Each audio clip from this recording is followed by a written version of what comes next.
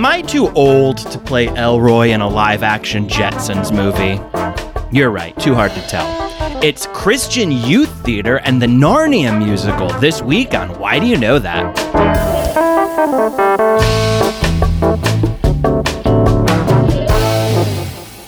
Welcome to Why Do You Know That, the party podcast that wants to know why you know so much about a very specific topic. I'm Nadia Osman. I'm Steve Slaga. Hi, Steve. Hi, Nadia. How are you doing? I'm good. I've been tent shopping. This is huge. I'm going to drive to Michigan, and I decided the best way to kind of do it without like interacting with too many people is like, why not camp? Campgrounds are open. I have a friend in Utah I'm going to stay with for a night. I'm going to stay with friend of the pod, Ann Lane, in Denver for a night.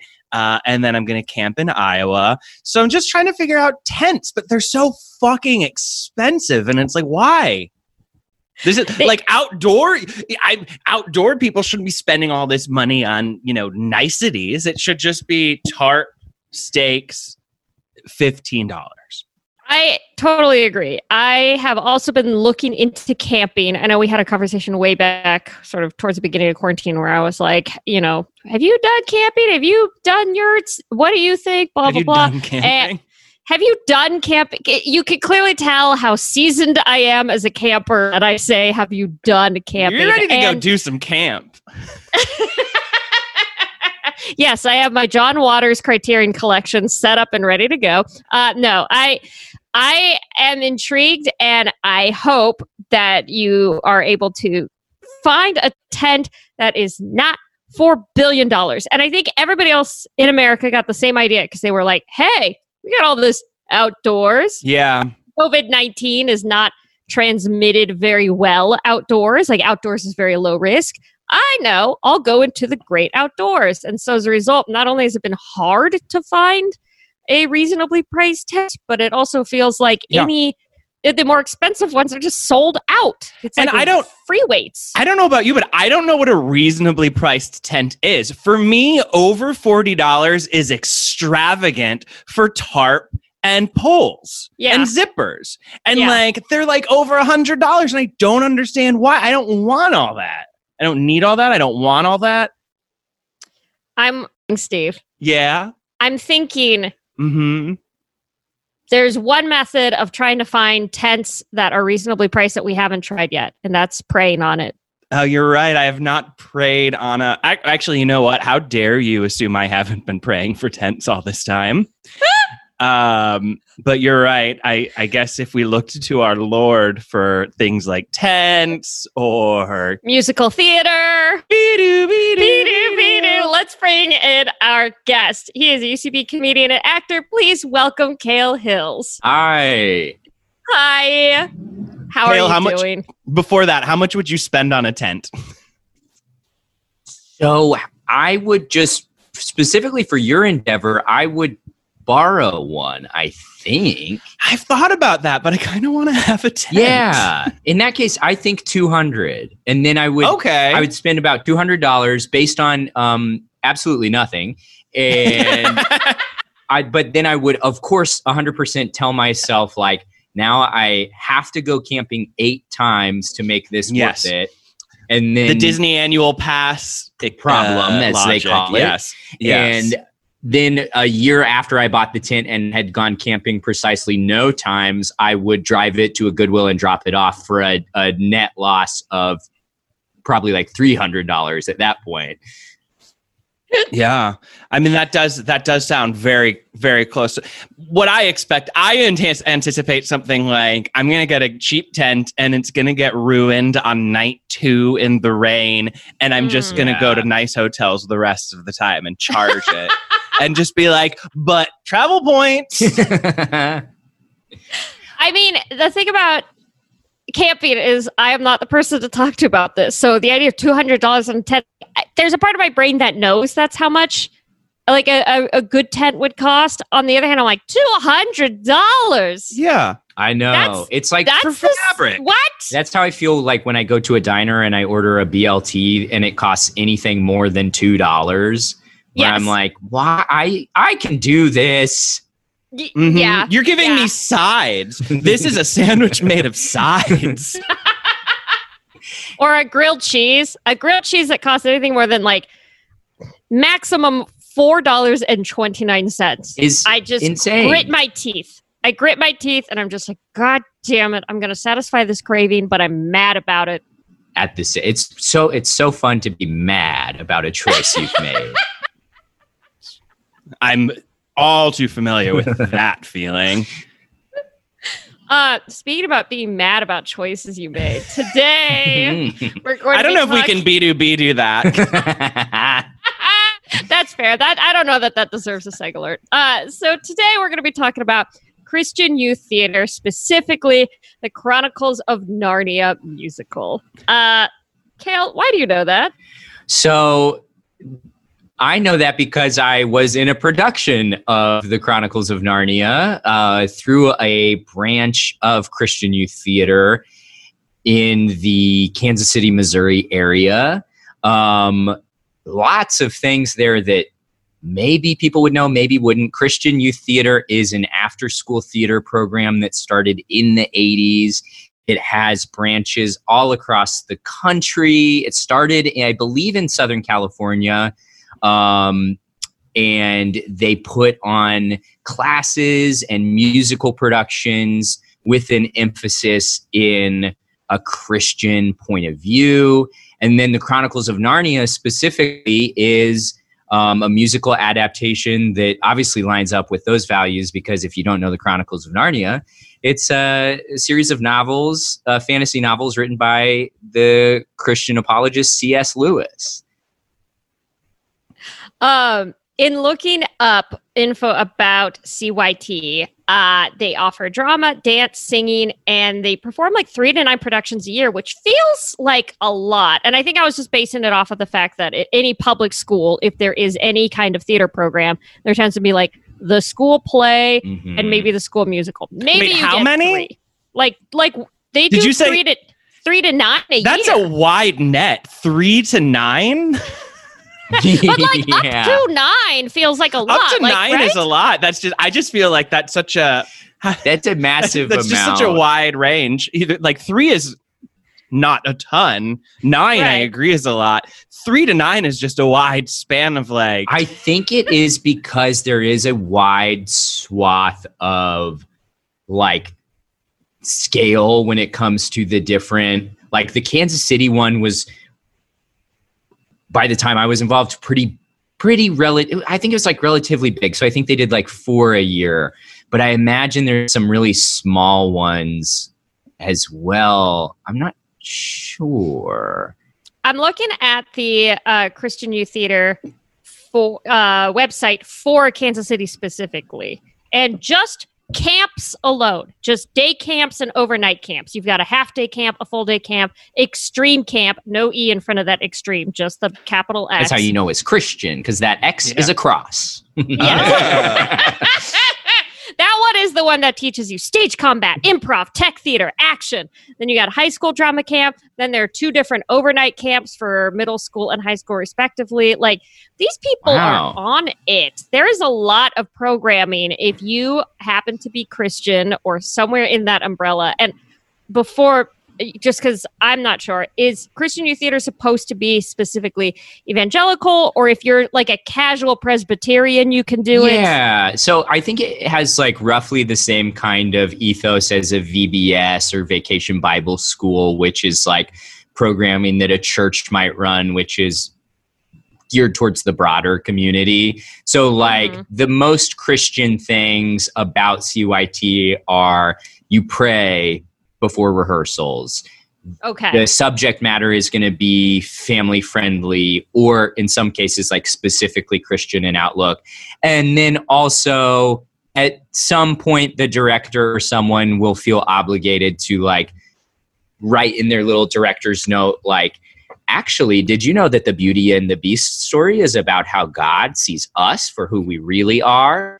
Anyway, enjoy, be our guest. I like the idea that the director is coming out like the fucking Our Town narrator halfway, like in the middle of the like before songs are about to launch, and it's like, "Hi everyone, I hope you're having a good evening." Were you aware that Cinderella is actually a fable for how greed can ruin us all? Anyway, I'd be way more into directing if I can just come out and talk whenever I feel Steve, move to any small town, and you can do that, because outside of CYT, I also had experience in Leavenworth, Kansas, which is a small town, and the community theater there was entirely an ego project for the director, who all the tropes of like Waiting for Guffman are true. Like his girlfriend is cast as the lead. He does have a fake copy of Time magazine hanging up in his home where he is on the cover. If if that's what you want to do, it is achievable. I think it would be brave of me. I think so. I don't think there's anything braver I could do than give up now and go move in direct Christian youth theater in the middle of America. Nadia? And especially in a pandemic. When the theaters aren't even open. Yeah. Well, I want to get there before they reopen so I can kind of, slide right in. Yeah, we just get a sense of, exactly. And Steve's going to Harold Hill his way into a small town theater company and just be like, it seems what you boys need is a stage production of help me out here, Kale. What Beyond Beauty and the Beast? Oh, The Ugly Duckling. The Ugly Duckling. Yeah, exactly. Ooh. Well, I was going to say Seven Brides for Seven Brothers. Oh, fun. Oh, yeah. One of my grandmother's favorites. The movie, of Seven Brides for Seven Brothers, not the stage version. Well, thank you.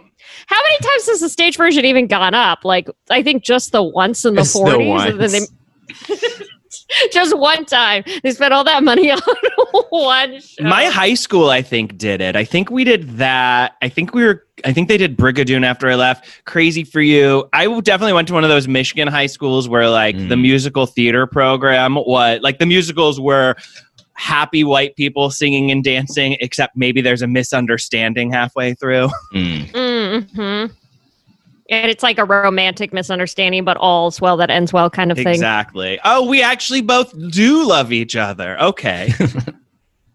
We weren't particularly daring at my high school as far as musical stuff goes. But I do remember one year they did a production of Once on This Island. And my school was very heavily Asian. And the fact is, Once on This Island is a show that just is designed for a black cast. So that one was weird. Yeah. But that's no weirder, I think, than any high school where it's like, Thomas Jefferson High, smack in the middle of Lincoln, Nebraska, is going to put on a production of Dreamgirls.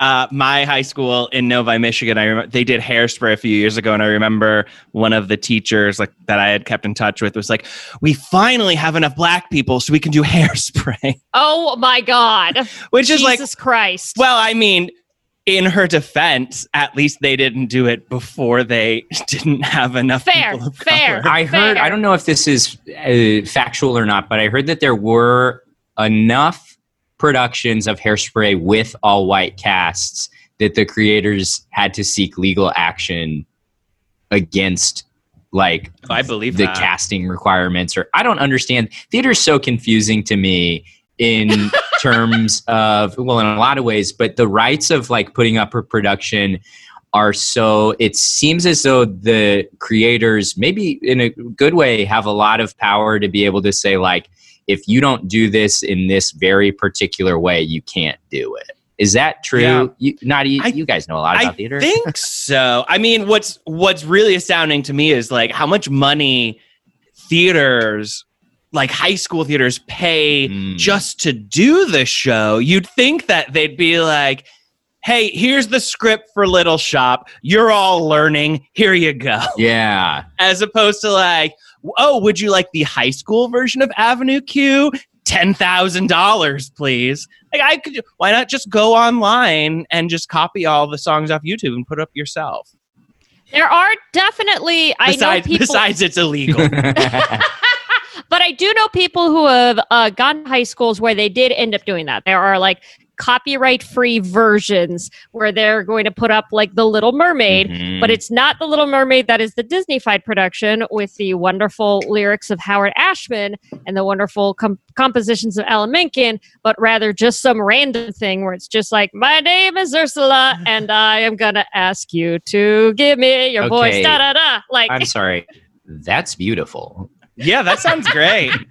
Wait, do they still use the characters? Just change the songs? So they're only halfway interested in copyright infringement. Yes, that or I've heard of productions where they'll go back to sort of the original version of something. So something like Little Mermaid, they're like, this is Hans Christian Andersen's Little Mermaid. So then they'll throw in some of the stuff from the the public domain version in order to make sure that they can get away with it. So that one's dark, though. She dies at the end. I think I think that's a driving factor in the productions that CYT chooses to do.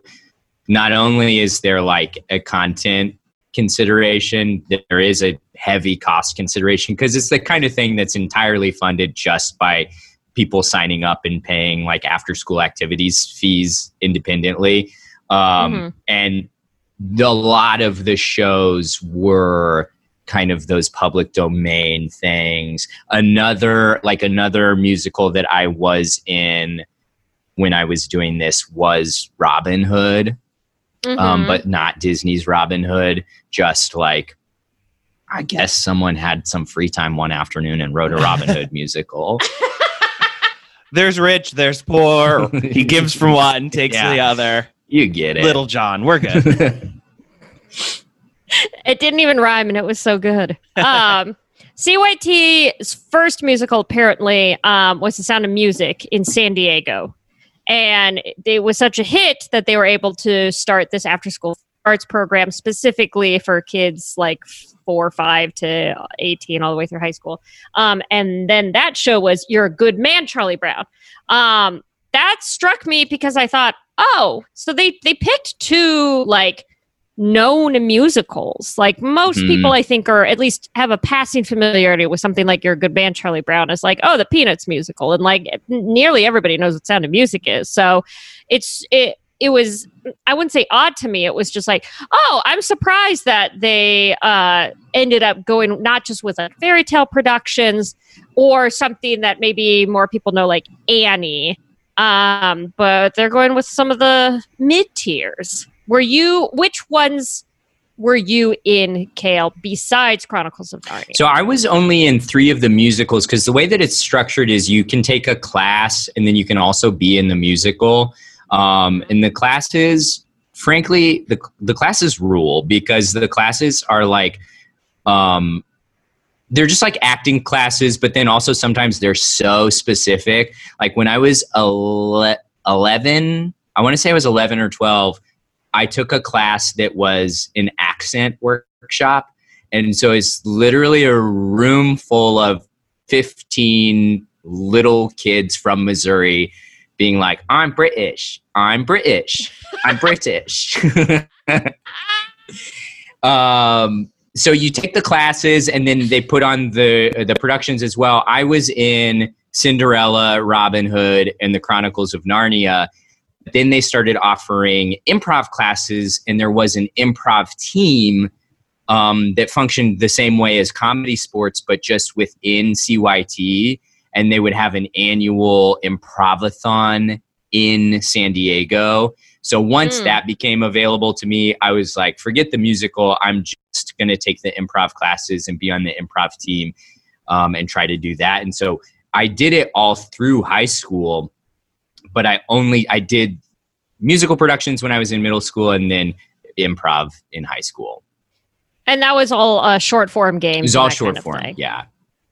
And I assume, like in keeping with the CYT ethos, it's just like you're never allowed to make some kind of drug reference. You're not allowed to curse. Like it's all clean improv, if you will. None of this go in blue nonsense. Yes. But that's a tricky, it's a tricky line to walk, and I think it's always really fascinating as like someone who was immersed in Christian culture and evangelical culture my entire life. What's okay and what's off limits, where it's like, yeah, don't talk about drugs, don't talk about sex. If you want to do like a huge kind of cartoonish caricature of an accent, go to town. Oh boy. Which is, I think, like a short-sighted thing that was true for a lot of white America, especially in the mid 2000s. Like, you think about what was on Mad TV at the time. It was like, sure. Like, you could do, here's what I'll say. You could do Miss Swan at a CYT improv show and it would kill and no one would say anything. No. That's all I'm going to leave it at. No. So they've performed Beauty and the Beast, Peter Pan, Sleeping Beauty, The Music Man, Les Miserables School Edition, which I was trying to think, how do you connect Les Miserables, a musical about a specific, not the French Revolution, but a little bit after the French Revolution? How do you connect that revolutionary feel of that show to Christian values? Whoa, that's great. And honestly, this would be a great short form game where you just take something and you say, how do you make it Christian? That would. We just need a fun rap for it. Make Christian, make Christian. Make Christian, make it Christian, make it Christian. Les Mis is the place where you learned about God's grace. And that's what's fun about short form is like, did I make an actual point? No. Did I rhyme? Yes.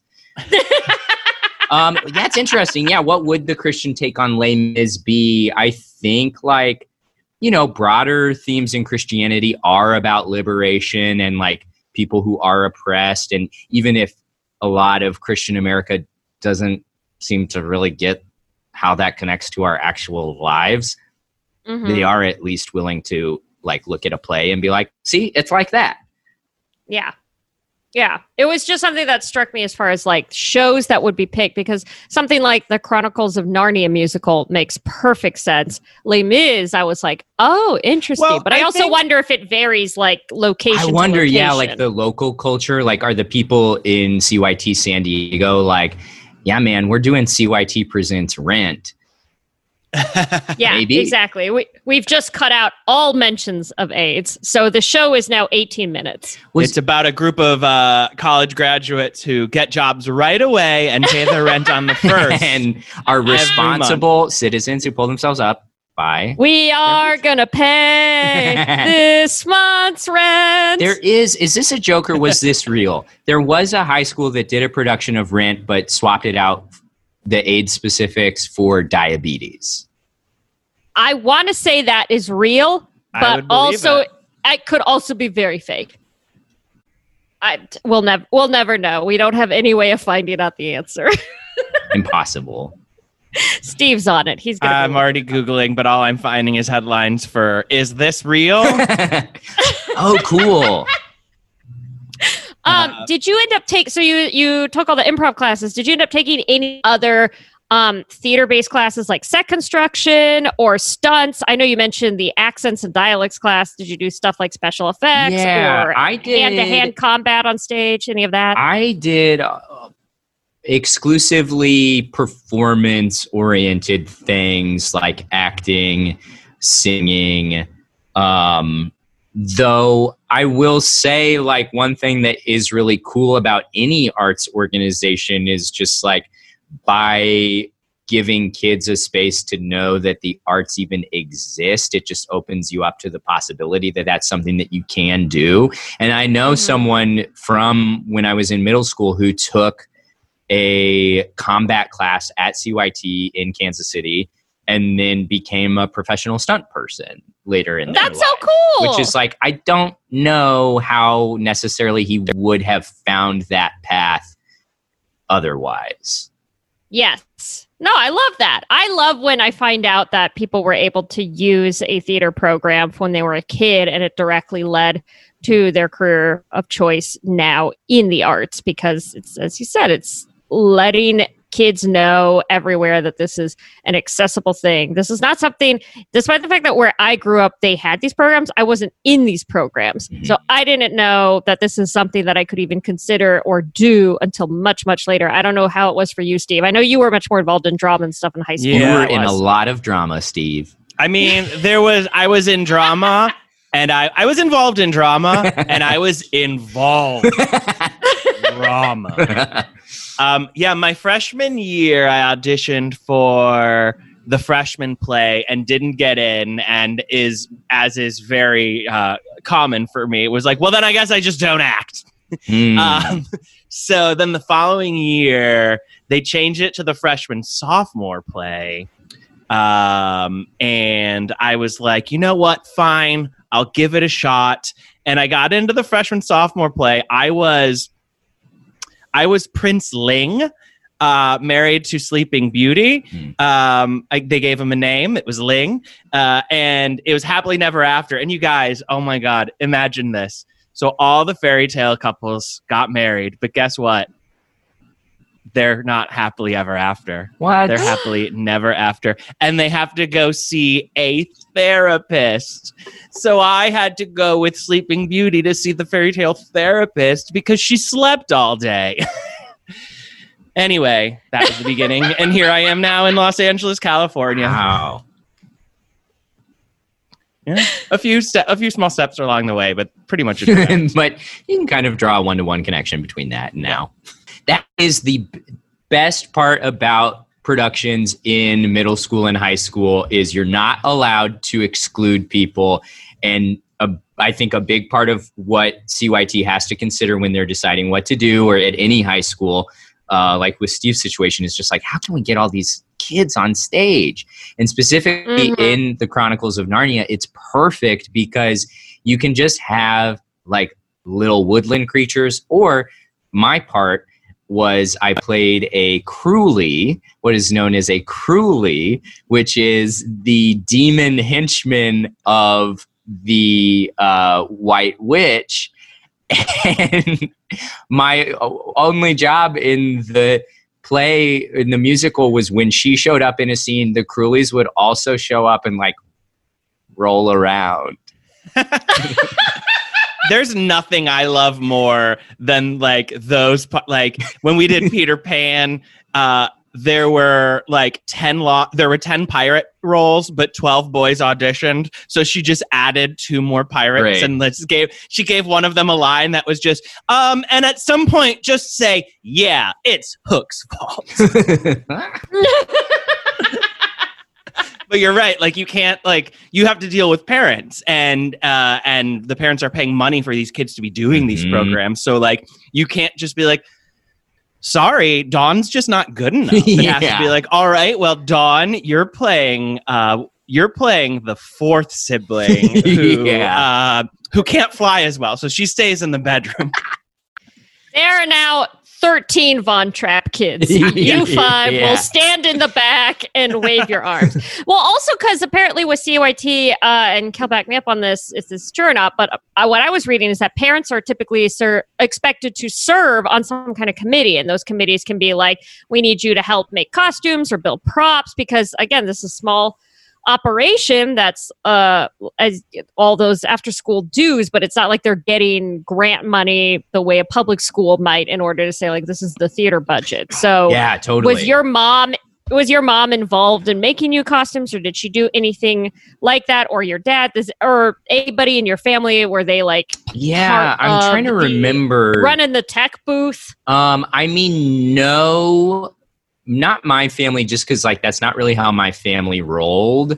My involvement in CYT was very much like, I liked theater. I wanted to do theater. My parents were okay with me doing theater, but I don't think they even knew about that aspect of it. They were like, where do you need to be and when, and we'll make it happen. But but that is the like, also, they didn't need to. Maybe they did, and I'm just not. Yeah, you know what? Actually, there would be like, okay, so specifically when I started getting involved in the improv side of things, we would have like a fundraiser to raise money for our trip to San Diego for the improv competition, and they would do like a bake sale or something. But for the musicals, it was much more like I'm thinking specifically of one of my friends. Her mom was like, please let me make the costumes. Okay. Yeah. So very actively involved. Yes. Like, so red flag on any parent who's like, please let me make the costume. Yeah. I swear to God, if you let Joanne do it again, I'm going to come in here and set this whole place on fire. Yeah. That was my mom with marching band. I only did marching band freshman year because my mom was like, I just want to be a marching band mom. I just want to walk alongside the band in the parade and have water bottles and like check in the uniforms when you're done. That's sweet. And so like I had done band from 5th grade to 8th grade. So it's not like I was just like, well, I'll give it one more year. Like I'm in it. I hated it. But I definitely was like, what do you like? What do you mean I volunteer to do this? If I'm leaving the house, you should be like, good. Bye. Not let me make the costumes. Get a life. Get a life, parents.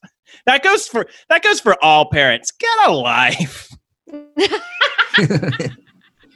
Give me all of your self, time, and energy for precisely 13 years and then bug off.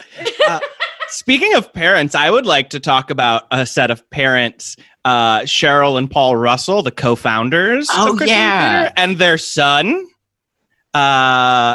Jason Russell, who you guys might remember from Invisible Children and Coney 2012, and having a psychotic break in like San Diego. That's them? Yeah, that's their son. That is the first kid of CYT. The prince of CYT, if you will. He's the Chelsea Clinton of He's the Chelsea Clinton.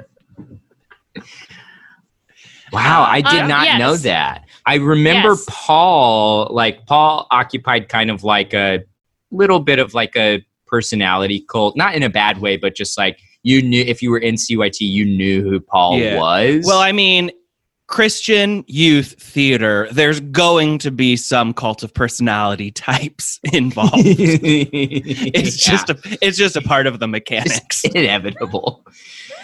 But I did not know Jason. Well, I guess I was also, that specifically was a long time after I was there. Sure. Yeah, no, he's definitely was doing this way before you were doing this. I think about the time he was maybe creating the Invisible Children organization, you were like, I should do improv here. Mm-hmm. So, you know, but it is very, it's intriguing. If anything, what you missed was the opportunity to go up to Cheryl and Paul and just give them like a, how you doing? Yeah. Another notable alum, Michelle Williams. Mm-hmm. Which one? The film actress, the one that we all know and love. Film and television. Film and television. Film and television. Let us not write off her one TV show. She did a great job as Gwen Verdon. She did. That's a great show. I was thinking of Dawson's Creek. Fine, two TV roles. Her bookended career with television. No, she's going to have a long, long, wonderful career. She will get her... Michelle, if you're listening to this, we love you. You're fantastic. Yeah. I will post this GIF because it's that important. But do you guys know, I feel Nadia must know what I'm talking about when I say the scene in Fosse Verdon when Michelle Williams goes to wipe tears. Yep. Yes. Yeah. All that hand. And she was, because I read an interview with her, because of course she's very like, oh, I don't really follow the internet. I don't really know what a GIF is, but people send me this. That's so like charming, I guess. But they're like, but why did you do that? Like, this isn't about people making into a GIF. You had a choice as an actress. And you chose that. And just, I don't even remember what her answer was, but like, I love it. I mean, like, I'm all for choices. So whatever her answer was the right answer. Yes. She was she's a choreographer. She moved. She just let her body move however it would move to take care of itself. I like to think that the roots of that choice come all the way from her CYT training. Absolutely. Mm-hmm. Because you'll notice when I mentioned it, Kale immediately knew how to wipe his tears. That must be from CYG. I knew. That's actually one of the classes I took. So in talking about this specific production that you were in, let's say aliens came down and they were like, what the hell is The Lion, the Witch, and the Wardrobe? Or what is Chronicles of Narnia? Like, why don't you give a quick, brief overview for somebody who maybe is not so familiar with the books or even that cartoon from the 70s, which was my introduction to it? Oh, interesting. Cool. Yeah. So The Chronicles of Narnia is a series of fantasy novels by C.S. Lewis. If you weren't a Christian, you could read them and potentially see them as just fantasy novels and not understand necessarily the explicit allegory to the Bible story. But it is very intentionally and explicitly a direct and literal allegory, and specifically the Lion, the Witch, and the Wardrobe is the novel that is about the death and resurrection story and the salvation narrative. And so that's the heart of it. But what it is it's a story about 4 British school-age children who are alive during the Second World War and sent to the country to live with a relative.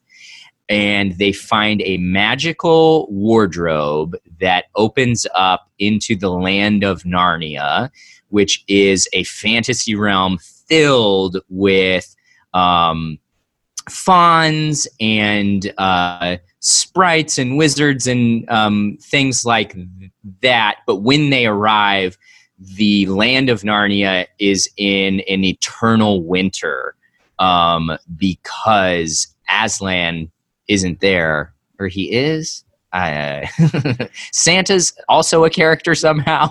It starts to is a very rich, there's a lot of world building, but the story is specifically about the conflict between Aslan the lion and the White Witch. I don't think he's there at the top. I think he's absent, and hence the winter. And the idea is he's got to return, and then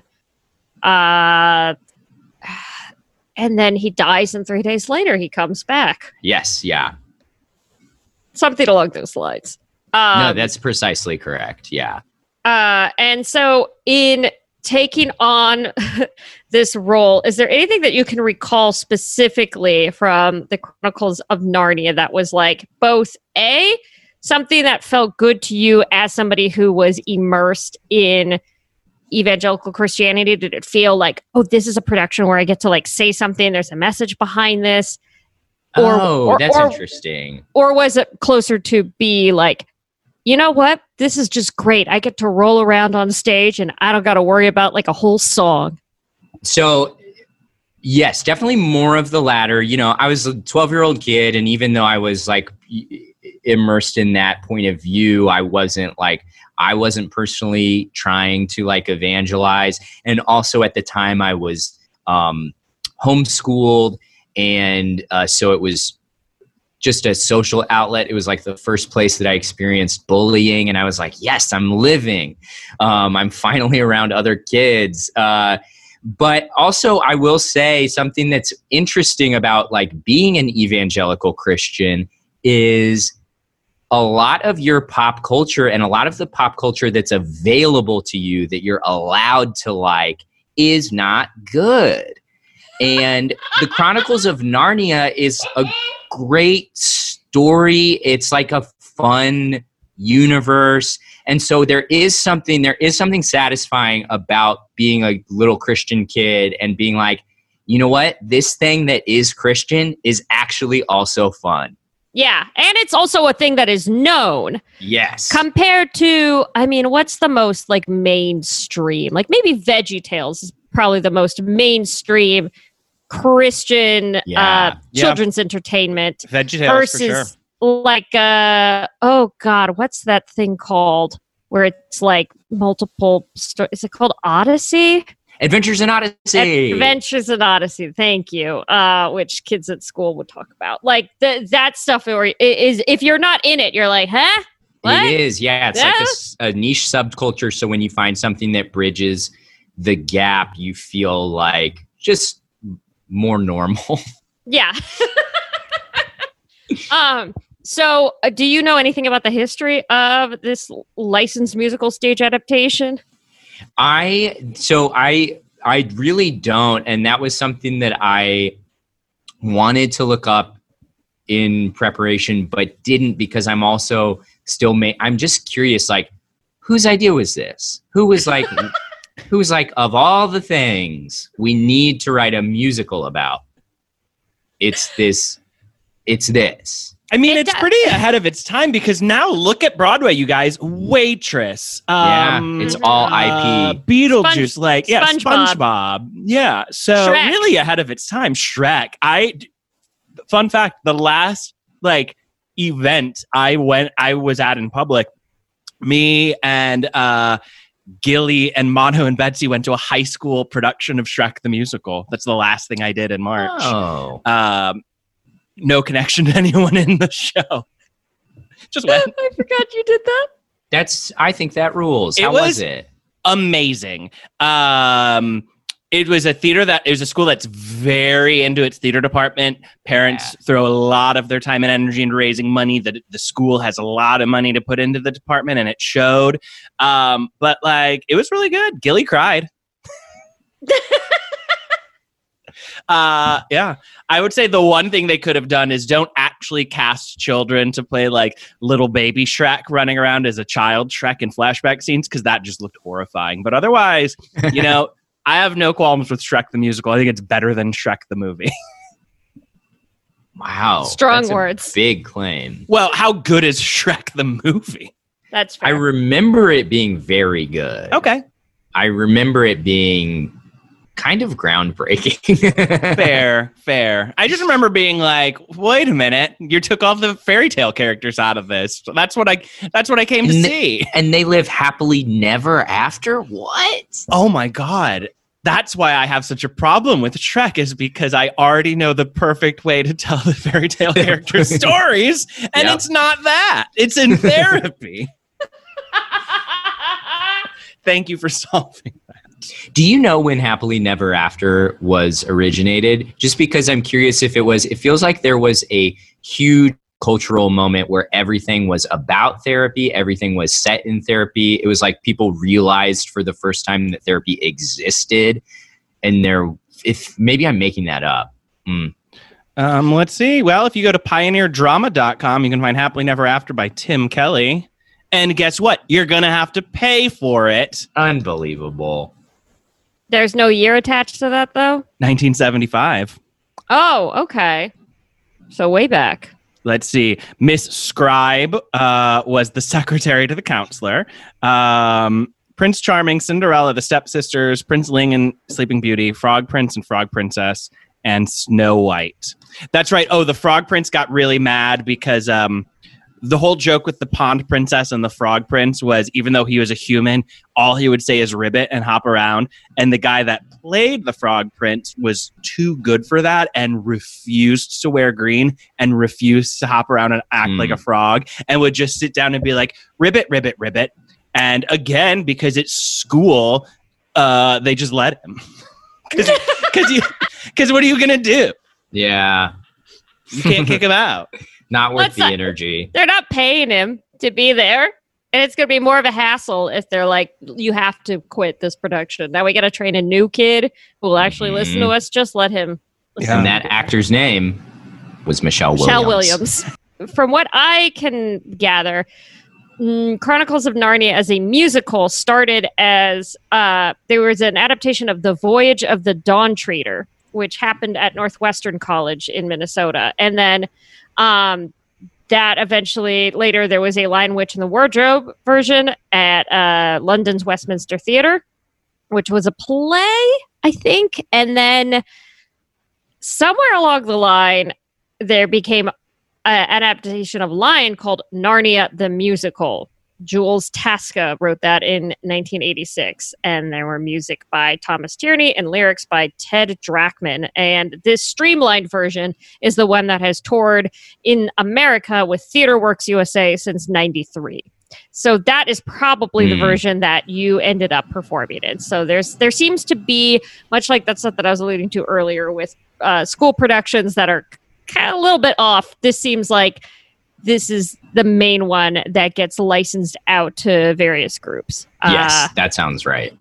There's also a Lion, Witch, and Wardrobe that the Royal Shakespeare Company premiered, and there was a different adaptation of the novel that was created for the stage at some point in the late 90s. So, like, this is a thing that people have been trying to make happen. There seems to be multiple versions, to the point where in my research, I was just like, I'm getting confused trying to figure out what is the original, what is a version that got improved upon. But to my knowledge, there's no Broadway Narnia show. I don't think there is, anyway. I would be surprised if there were. And it is like, I think of the Chronicles of Narnia as like a massively influential piece of culture. But I think that's true more so for Christians, obviously. But then also, C.S. Lewis is a hugely British figure. So it makes sense that, like, people in the UK, even outside of like a faith community, are like, oh yeah, we know that guy. It's interesting, though, because Peter Pan has been adapted. I mean, it started as a play, but then it has been adapted into a musical and, various other versions beyond that. So you'd think it'd be kind of the same thing. Like, the closest that there is a off-Broadway version that happened in 2011 that was a 2-actor stage adaptation at the St. Luke's Theater. And that just... that has jack-off motions written all over it. Like a 2-person version of Chronicles of Narnia. Like, it's fucking Waiting for Godot shit, but they're going to layer on, like, we're waiting for Aslan. Like, what the fuck is that? Specifically, the thing that is fun about Narnia is if you had a lot of money and could make it, like, high production value, because it's literally, like, snowing, and there's talking animals, and there's huge... Like, someone literally dies and comes back to life on stage. So I think maybe now's the moment. What's Julie Taymor doing? We need Julie Taymor. Oh, God, yes. To take us to Narnia. And I'm going to say this.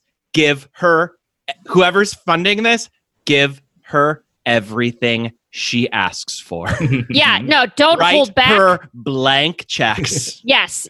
No, if she wants Aslan to come flying in from the back, let her do it. If she wants everybody in the audience to go full Cats and hand out little pieces of Turkish delight to everybody else, let her do it.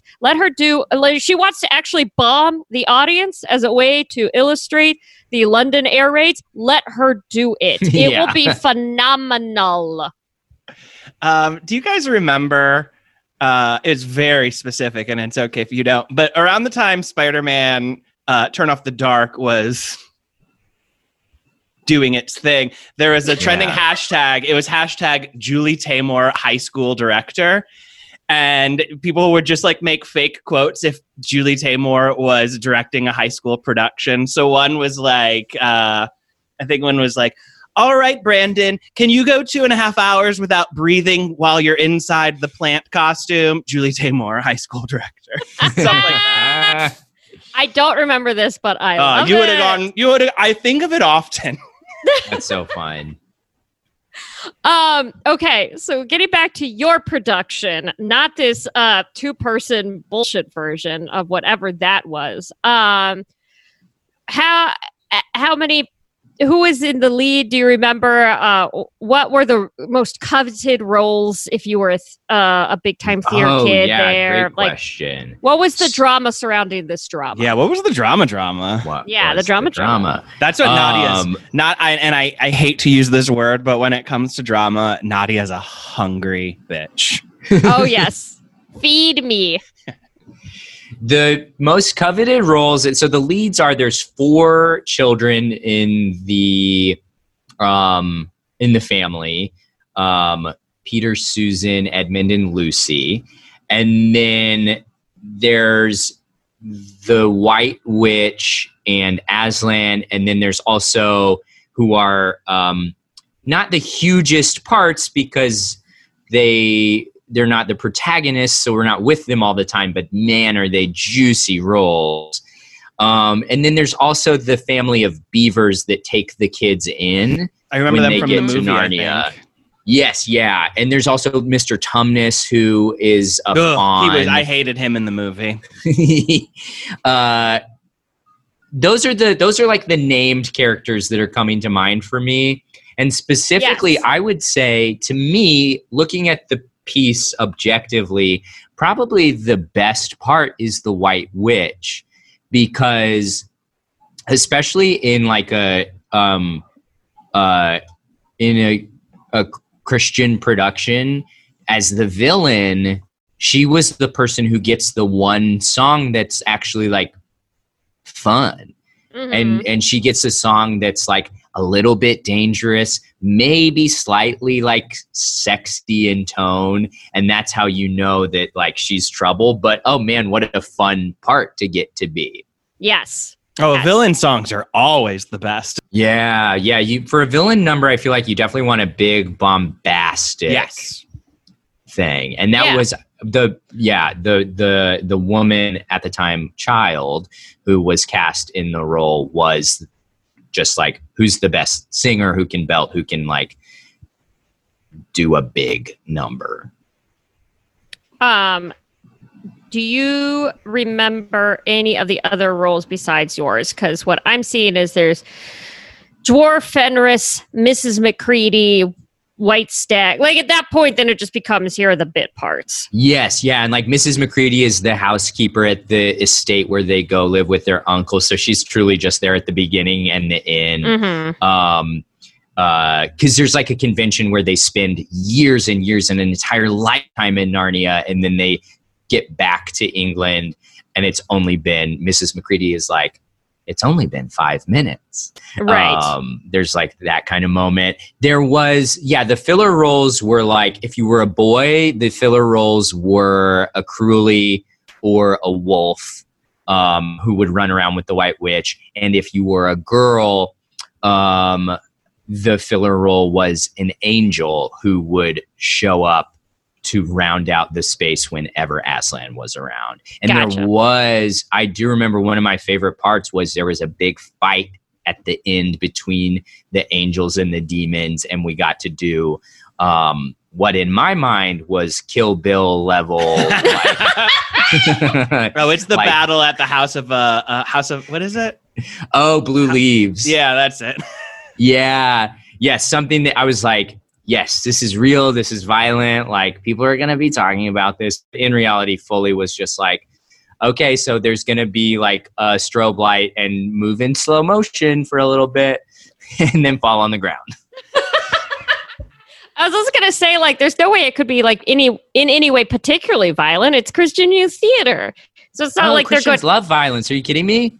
Okay, that's fair. But I was like, in my mind, it wouldn't, what I know versus what would actually happen. What I would think would happen is like, oh, there's no way a director would be like, okay, here's a fake knife, and then when he reaches, you're going to pull out like a red scarf and that's your blood. I would think that's going a step too far, but that's I could be very wrong. No, I think for children to be doing it is a different story, but there also is like a weird sadistic part of like the Christian point of view, which is, I don't know if you remember when Passion of the Christ came out, but like huge. Yes. Passion of the Christ was massive. I was not allowed to see R-rated movies. However, an exception was made to go see the Passion of the Christ specifically because they wanted us to see what happened to Jesus's body.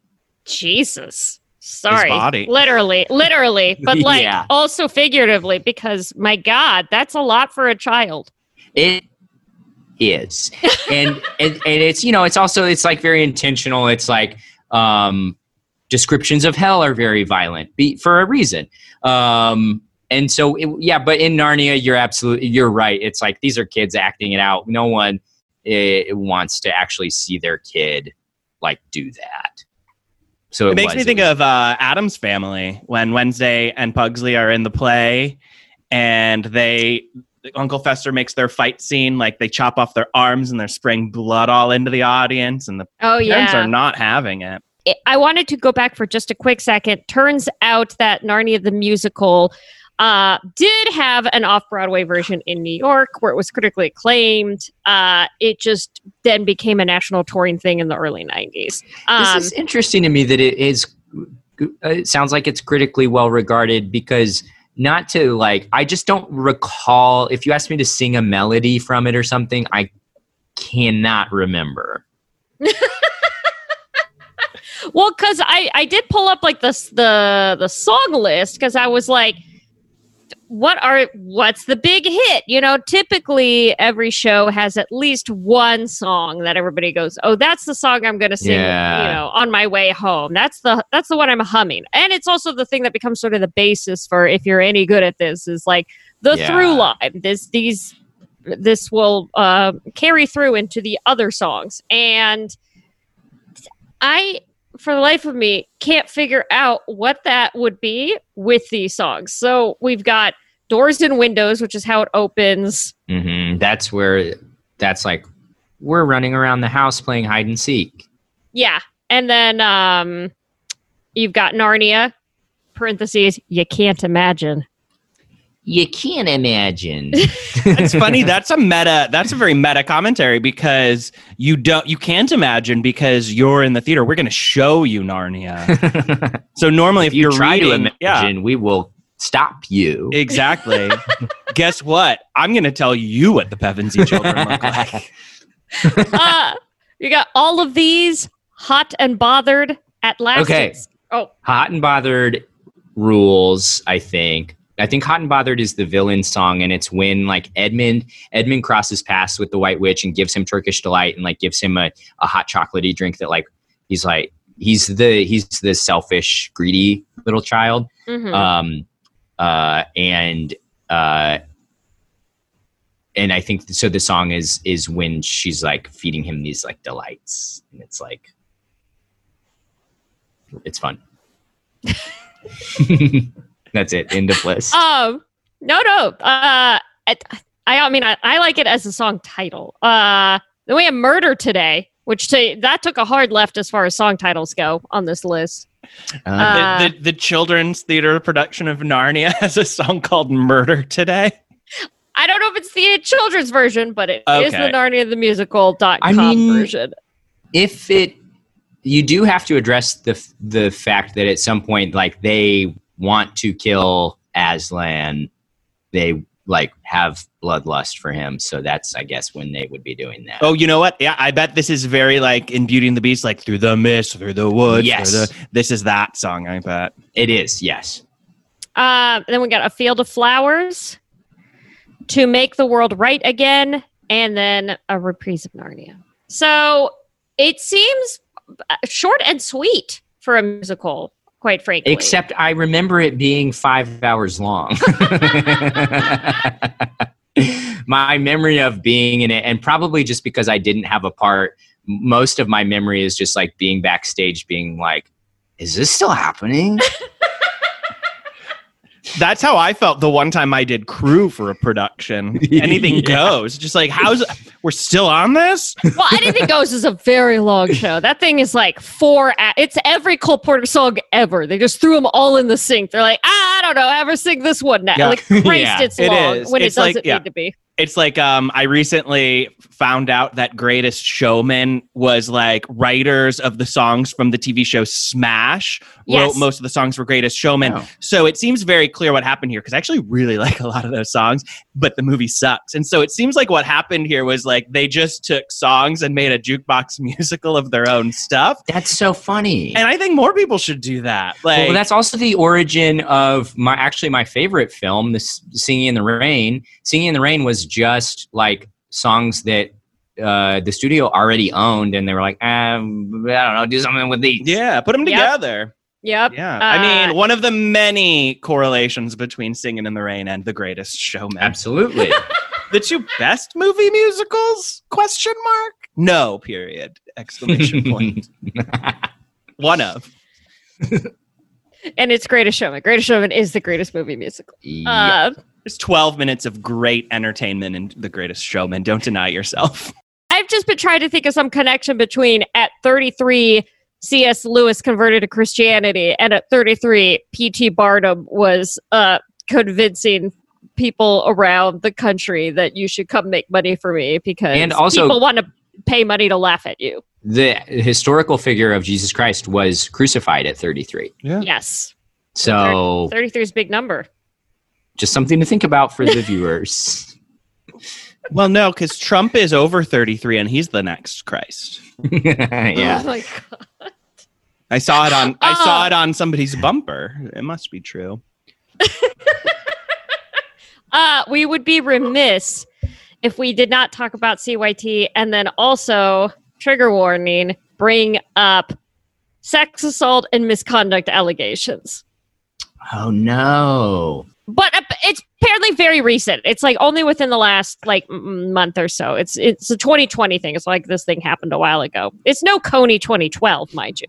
So a former theater student and former staff member at San Diego's Christian Youth Theater came forward with allegations of misconduct between teachers and young students, and apparently dozens have made other similar claims of discrimination, racism, misconduct, all kinds of shit. And Janie Russell Cox, president of CYT, addressed the allegations and said, "We're fully committed to the safety of every single child. We are grieving for every single individual whom we love and care so deeply for, who are hurting right now. We apologize. I love you." So at least they took some ownership of that. I mean, not because they did anything, but just like as a group. Right. And it's just, I mean, woof. I hate that every organization doing anything is also a hotbed for awfulness. Absolutely. And I think it feels, what's sad about it is like the way in which it feels inevitable, especially for like something like CYT, which is founded on a claim of morality. Of course, someone is going to try and take advantage of that. Similarly with comedy, where it's like, of course there has been assault and abuse at every comedy theater because it attracts like both a kind of person who is like open and willing to like take risks, and a person who is conversely willing to take advantage of that. Yes, very much so. And I can't help but feel like maybe this may have attracted the same thing. I hate that it is under the guise of this moral center. Yeah. And it does seem like in trying to figure out the stories of what happened, there was one that stuck out to me. There was a former student who says they were discriminated for their sexual orientation. They said they're a queer woman and they did not feel safe or comfortable coming out or expressing their identity until long after CYT because of direct homophobic, hateful culture. And I sincerely hope that if anybody did CYT, that is not something that they had to fit. Like, I hope this isn't a complete anomaly, but, and if this is too much for you, please, I will shut the fuck up. But is there any moment that you can think of where you're like, now I think about on that production of Narnia, everybody was a jerk to this one kid, or like everybody was, like you said, if you pulled a Miss Swan impression out of your back pocket in the middle of this improv, you would kill. Like, what do you feel like there was any moment of that, or do you feel like your entire experience was pretty good? My experience was largely positive. There was not a lot of direct discrimination, but the thing that is really difficult about evangelical culture, and maybe compounded by Midwestern values, is like it creates a culture of silence around so many issues, and specifically with sexuality. It's a theater program. It's going to attract people who have an experience or identity with their sexuality that's outside of the norm. And I can think very much of kids peers of mine who I don't know if they were queer, but sure seemed like it. And the approach was a huge, like, don't address this. Do not talk about this, and we will take so-and-so aside on their own and ask them to tone it down. And I'll say, at least in my personal experience as a queer person who didn't come out until, on average, much later in life, it certainly didn't help me in any way feel comfortable or self-assured, and made me feel like the way to process my experiences was to ignore them. And I think I'm not going to put that on CYT or any specific individual. I think that's just the culture. It's a reflection of me, my family, Christianity in America at large, a lot of stuff. Yeah. Yeah. I mean, I think it's impossible to put it, just like with any comedy theater, any institution, any organization, anywhere, it's impossible to put it all on that one. But it does seem, it's endemic. There's a different story about a young woman who says that she was sort of the quote is, "I was a token, a random black girl," and as a result, because they weren't from a quote big CYT rich family unquote, there were leading roles, but she was not quote good enough for those roles, and she'd be skipped over and it'd be given to a white person and that kind of thing. My main takeaway here is do better, CYT. If everybody else can get on board and start to look internally and figure their shit out, you can too, so that you can make the next young Michelle Williams or Cale Hills wink succeed in Hollywood. You know what I mean? Like now's a good time. We're all doing it. Every organization's doing it. It's kind of like the du jour thing of 2020 is look at your own shit and go, oh no, we fucked up. Like, people don't understand. Right now, the floodgates are open when it comes to, oh fuck, I'll do better. Yeah. We it's are very possible. Yes, we are at a cultural reckoning where now you can still say, I'm sorry, I didn't know, I do now, I'll do better. In a couple, pretty soon in the near future, you're not going to be able to like look back on bad choices you made and like be okay. People won't be okay because it's like, no, where were you in the summer of 2020 when this all happened? Like now's the time to do it. I'm going to swing back on a positive note. If there's one role that you could like take over and do from your time with CYT, Cale, what would it be? Like now with the skills you have as an actor now, like what would you go like, I would fucking crush that. So it's kind of a roundabout answer because this technically wasn't CYT, but it was the first production I was ever in was a community theater production of The Music Man. And I got very close to securing the role of Winthrop, which is the Ron Howard role in the movie, the little brother character.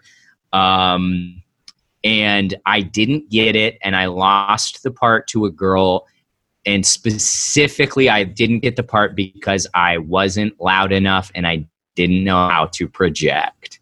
And I was I spent the rest of the production looking for ways to insert myself and make my character bigger. Good. That's the takeaway. But it did. Yes. Look, I'm going to tell a very self-indulgent anecdote right now, which is I managed to do it, and it was one of the first jokes I ever pulled off because there was a moment where I got to hold a tuba, and one show I was like, I'm going to start playing the tuba. Yeah. And I did, and the audience laughed. Did you know how to play it, or did you just make like noises? No, there was, the bit was like blowing into the tuba, but not good. Yeah, that's very good. That's good. Yeah. Very good. I guess you could say that I would now, to answer your original question, I would be a 30-year-old man playing the 8-year-old child Winthrop. Just the deepest bass voice going, oh, well, the Wells Fargo wagon is coming around the corner. Absolutely. Not Harold Hill, not the Buddy Hackett role from the movie. No. I can relate, Kale, because I still haven't let go of my lifelong dream of being Elroy Jetson in a live-action Jetsons movie. Whoa. I've had that dream ever since the Flintstones movie with John Goodman came out, and I saw it like 7 times in theaters as a kid, and I was like, there will be a Jetsons movie, and I will be Elroy Jetson. And they never made a live-action Jetsons movie, so in my mind, I'm not saying they'd cast me as an adult. Like, in my mind, I'm still not over the fact that I would not be cast to play Elroy Jetson. You're still eligible. I think so. I think so. And I'm shocked that they haven't made that because in my mind, a live-action Jetsons movie is free money. Kale Hills, thank you so much for coming on. Why Do You Know That? Oh, thank you so much for having me. What a delight. What a Turkish delight. Okay. Is there anything that you would like to plug at this time? Yes, I would like to plug the Twitter account Mondo Mascots, which I was reminded of listening to your last episode with Drew Spears. Did you talk about Mondo Mascots? I'm sure that we mentioned it. I love Mondo Mascots. It's a Twitter account that highlights different mascots from Japanese mascot culture and is a very joyful thing. Also, my improv team, Pony, is restarting our podcast. You can find us on Patreon as Pony, and that'll be coming out in the next couple weeks. And where can folks find you on the internet and all that? Twitter and Instagram, Kale Hills. Easy peasy, lemon squeezy Turkish delight. I can't do it. I had this whole fucking podcast to be able to squeeze it, and he got it at the last second, and I'm so fucking mad. If you had taken CYT's rigorous short-form improv program, maybe you could have. Hey, everybody. Thanks for listening. If you like what you heard, tell everyone you know every way you know how. Remember to subscribe, rate, and review, and be sure to go back and listen to our older episodes if you missed them. We talked about some weird stuff. And be sure to follow us on Instagram at Why Do You Know That Pod or on Twitter at Why Do You Know Pod. They're different. And if you've got questions, comments, concerns, whatever, be sure to email us at whydoyouknowthatpod@gmail.com. Let's do this again sometime.